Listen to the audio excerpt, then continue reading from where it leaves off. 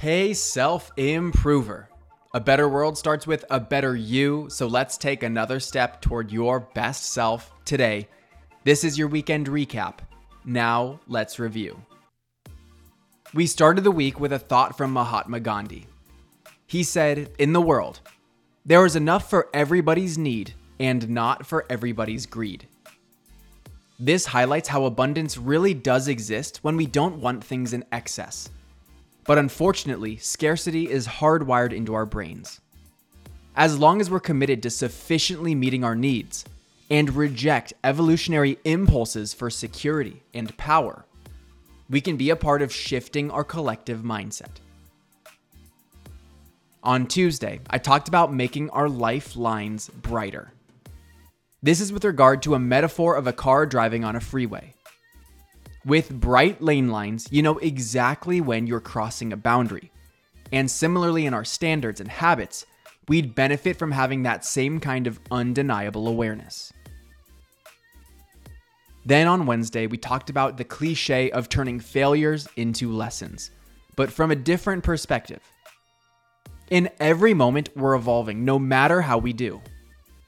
However, the amount that we evolve is based on how much we learn.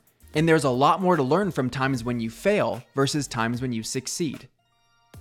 But that's only if we can overcome feelings of disappointment and allow ourselves to really see the lessons without getting too emotional about it. Thursday Positivity featured Viktor Frankl's quote, "What is to give light must endure burning." This basically means that if we want to create light and opportunity, we must prepare ourselves for it by experiencing challenge and hardship first. It's through difficult times that we earn the ability to help others, just like a candle must burn in order to shed light. And last, on Friday, we talked about the main point from David Brooks' book, The Second Mountain.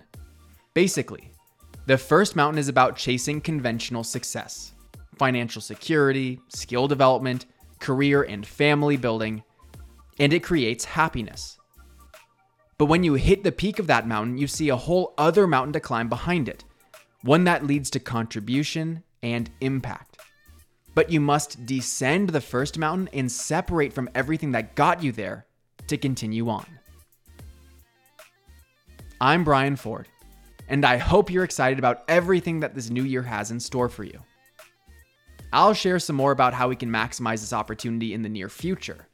But as for now, if you're new to the podcast, I've put together a resource that summarizes the 7 fundamentals to self-improvement, featuring some of the best podcast episodes from the past. Click the link in the description if you want to check those out. You grew today. Let's do it again tomorrow on Self-Improvement Daily.